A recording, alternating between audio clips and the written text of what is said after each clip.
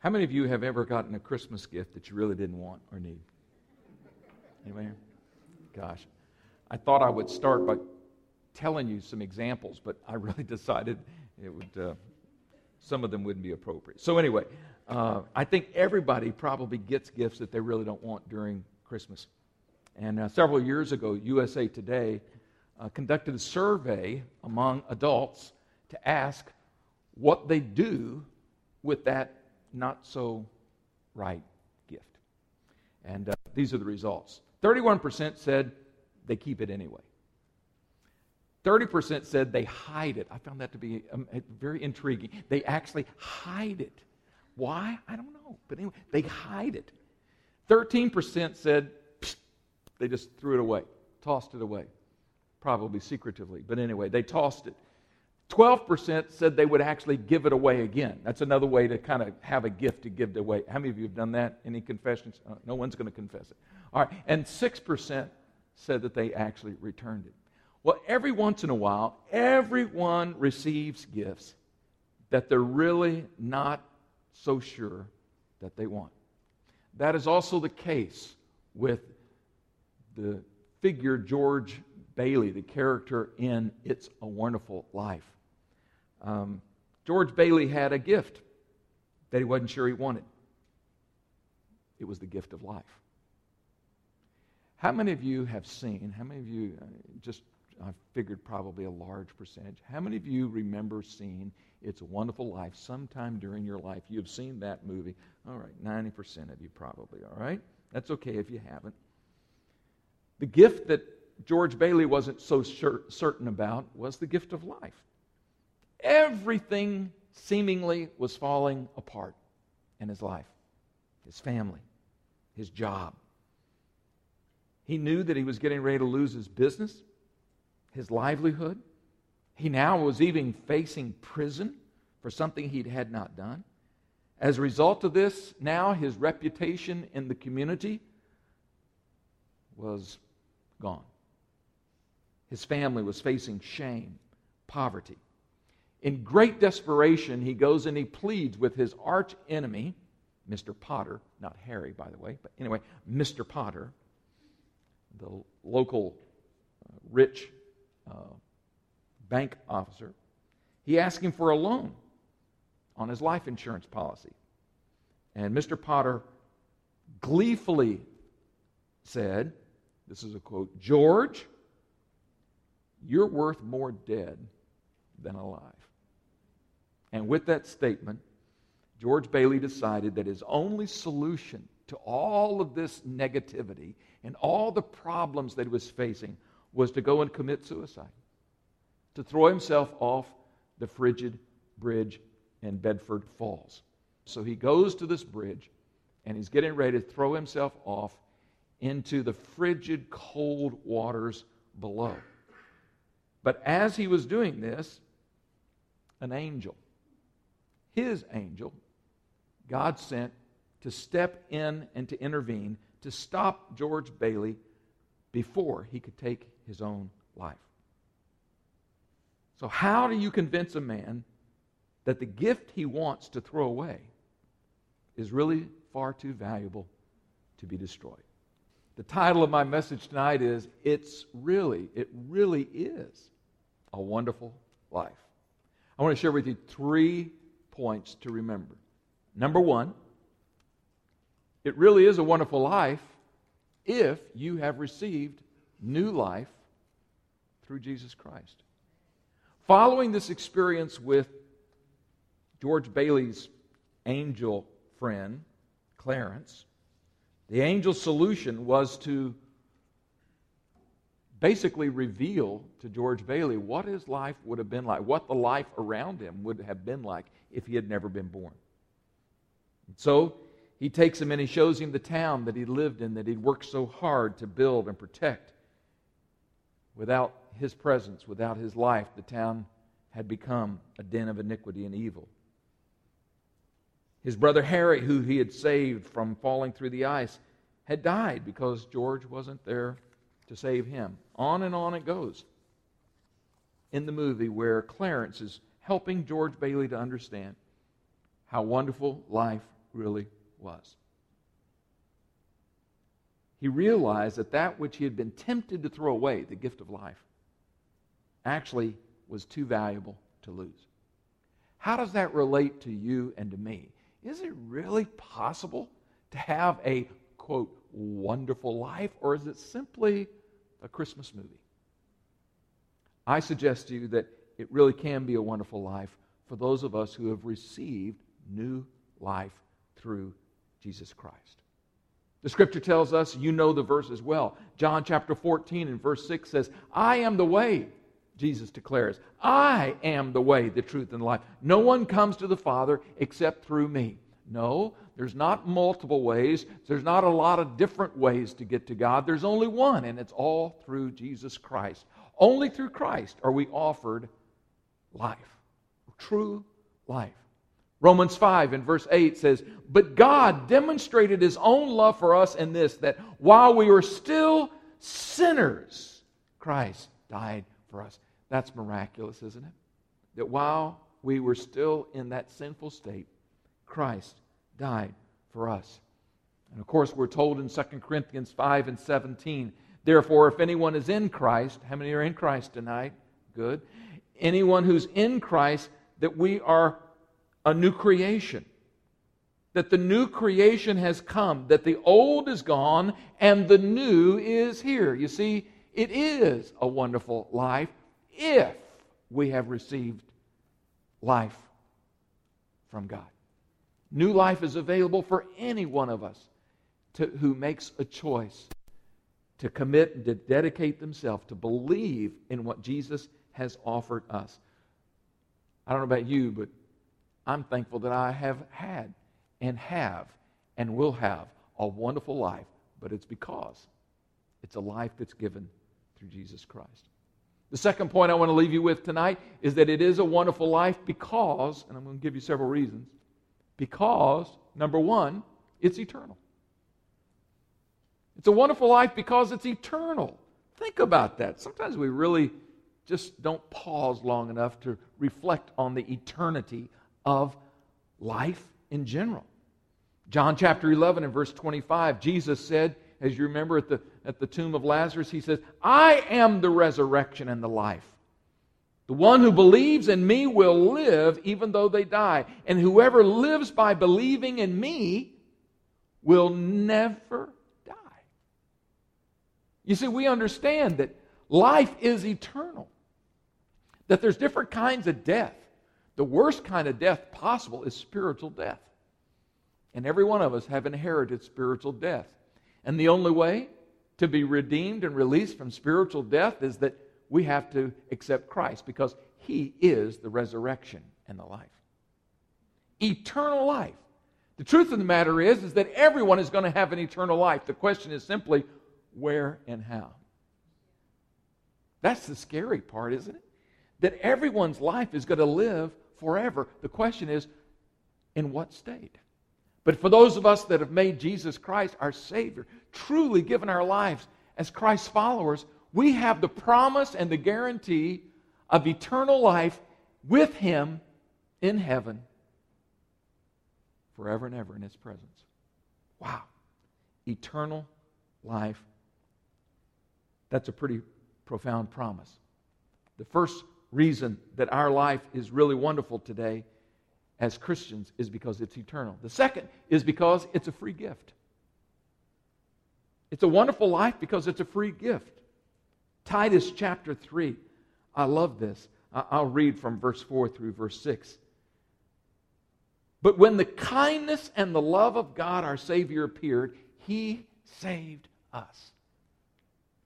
Not because of the righteous things we had done, but because of His mercy.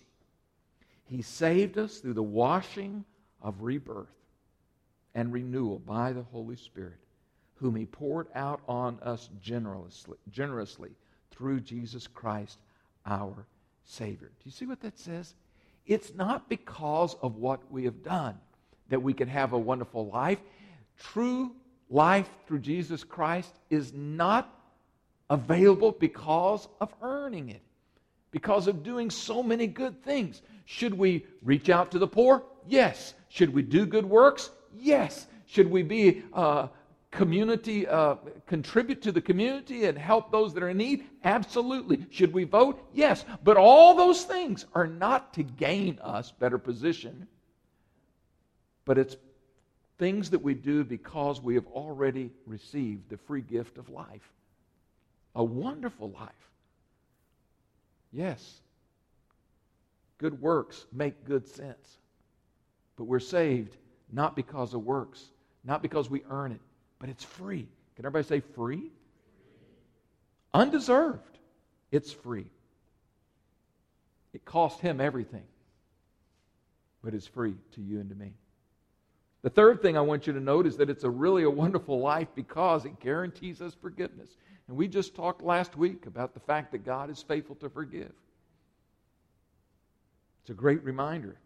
In Acts chapter 2, as Peter's preaching, when he said to the congregation and all those who were gathered together there at the day of Pentecost, he said, what? Repent. Change your mind. Turn away. Repent. And be baptized, every one of you, in the name of Jesus Christ. And you'll receive what? The forgiveness of sins. Wow. Ephesians 1:7. In Him, in who? In Jesus Christ. We have redemption through His blood, the forgiveness of sins, in accordance with the riches of God's grace.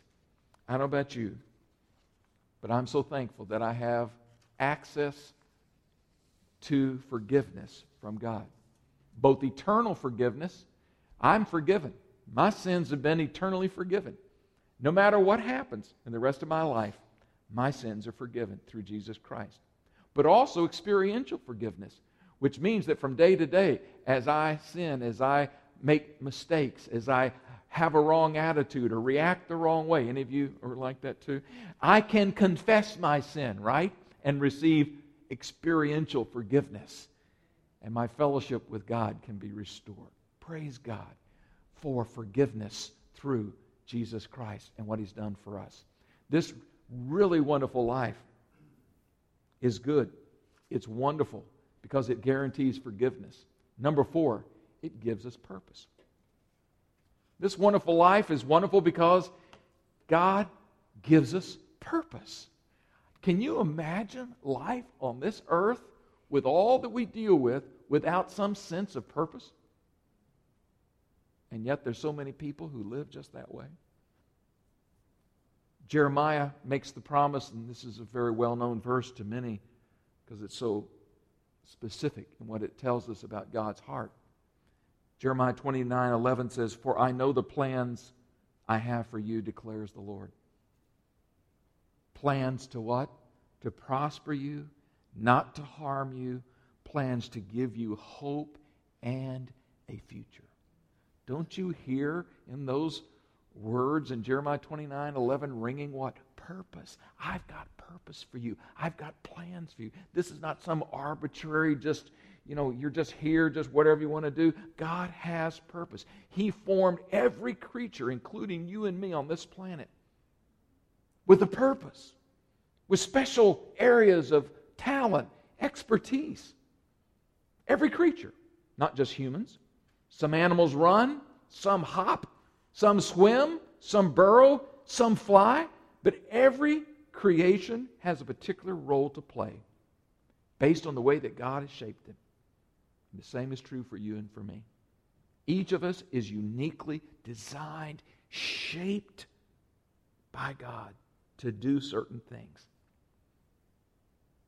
Before architects design any new building, they always ask the question, right, Stuart? They ask the question, what is the purpose of this building? It would be meaningless for an architect who's tasked to design a building to start designing the building unless they know what the building's for.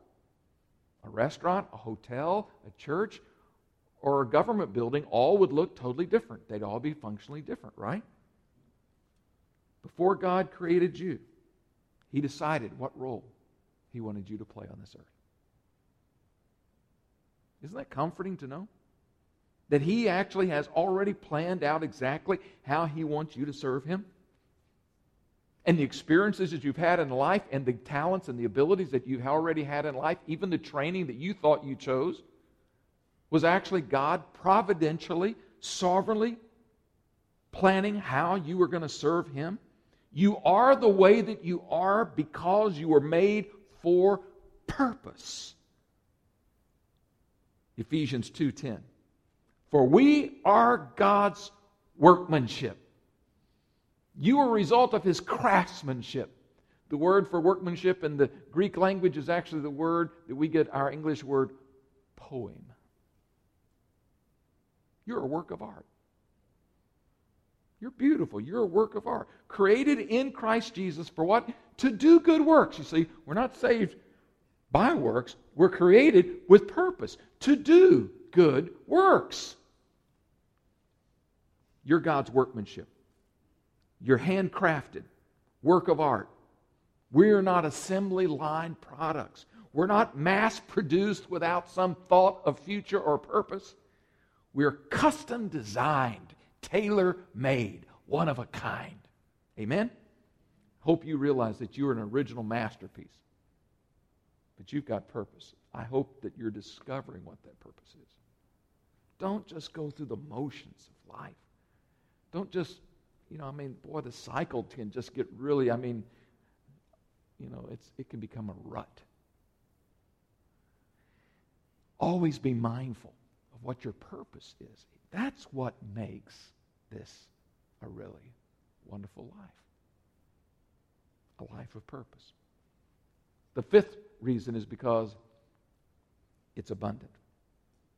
You see, the purpose that Jesus Christ gave us new life for is that not only would we have an eternal aspect to life, in other words, our sins are forgiven, we're going to be in heaven, we're going to be there for all of eternity, we're going to be in His presence, and all that's great. But He goes beyond that. He said, not only am I coming to give you eternal life, but I'm also coming to change the way you can live here on earth. And He calls it in John 10:10, abundant life. Simply meaning life to its fullest.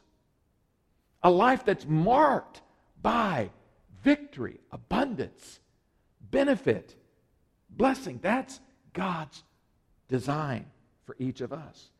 I've come that you might have life and have it more abundantly. And yet, many of us don't live up to our potential. Many of us are simply appreciative that our eternal fire insurance policy is paid up in full, and we don't live like there's abundance available for us, but it is. The third main point I want to leave you with, you remember the first one? It really is a wonderful life if you've received new life, and it really is a wonderful life if those 5 things are included. But also, the third thing, it is really a wonderful life if we choose to lose our life. I know that sounds awfully paradoxical, because it is a paradox. It's one of those paradoxes of Scripture where the Scripture actually tells us something that sounds very strange. Matthew 10:39, whoever finds their life will lose it. And whoever loses their life for my sake will find it. Wait a minute. That doesn't sound right, does it?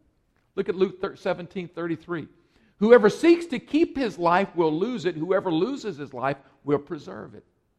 The idea here is losing our life for God. We actually have to put aside our will, our life, our ideas, and when we give away our life, we accept His life. That's the exchange that is essential for living a wonderful life. I don't know about you, but I need to be reminded daily and weekly that I must lose my life in order to gain it. That's what it's all about. I want to live His life. I think the Apostle Paul said it quite profoundly when he said, for me to die is gain. That's settled, right? But everyone here tonight is not dead yet.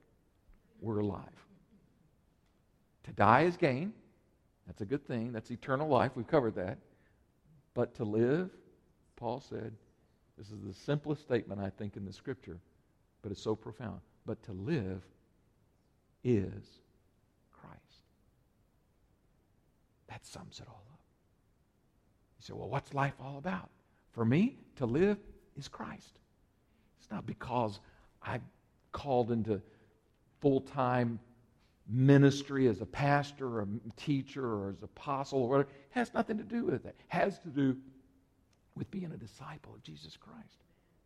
For me, for those who are disciples of Jesus Christ, if we're true followers of Christ, we need to be able to say, for me to live, what's life all about? Isn't that the philosophical question? Everybody says, what's life all about? For me to live, it's Christ. There's no other way to put it. But to live like that means we have to lose our old life. I want to close with a Henry Nouwen. If you're not familiar with him, by the way, I would encourage you sometime. He's an incredible author who wrote some really remarkable things. But in an article, he said this about Christmas. I thought I would connect Henry Nouwen to this season. He said, I realize that songs, good feelings, beautiful liturgies, nice presents, big dinners, and many sweet words do not make Christmas. Christmas is saying yes to something beyond all emotions and feelings. Christmas is saying yes to a hope that's based on God's initiative, which has nothing to do with what I think or feel.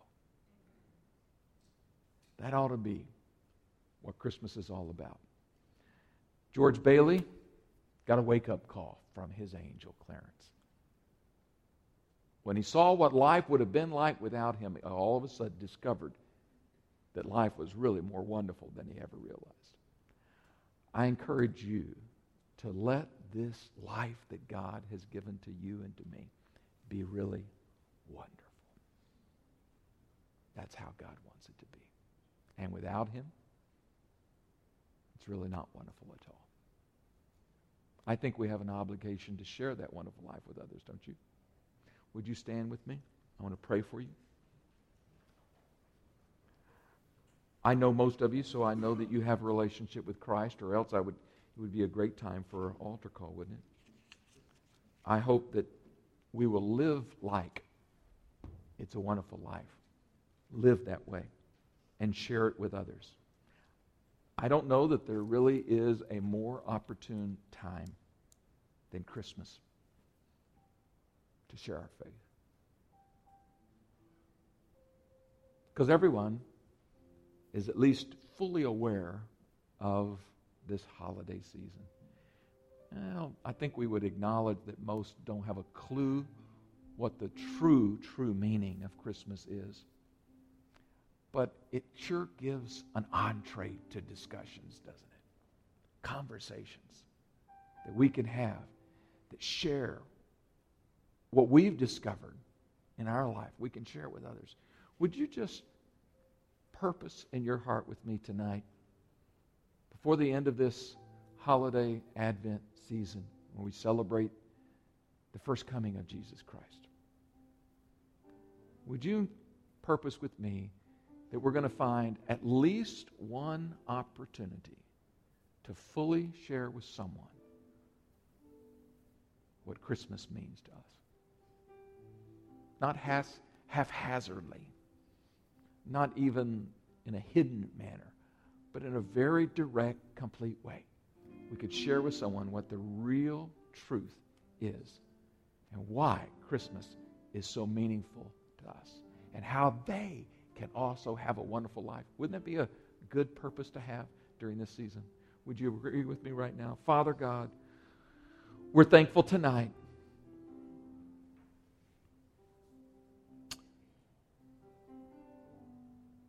that realizing your purposes makes this a wonderful life for us. Discovering new life through Jesus Christ and having eternal life through him and the forgiveness of sins makes this life more than wonderful.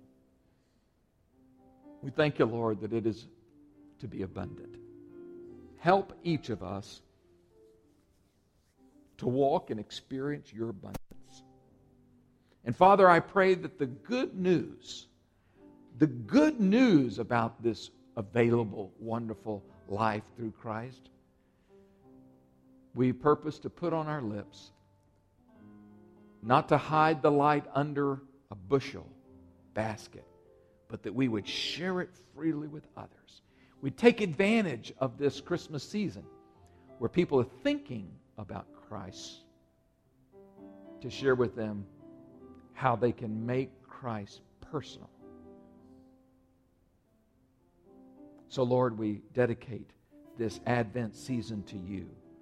Let us experience more of you. Let us find our joy and fulfillment in the simplicity of to live is Christ. In Jesus' name we pray. Amen.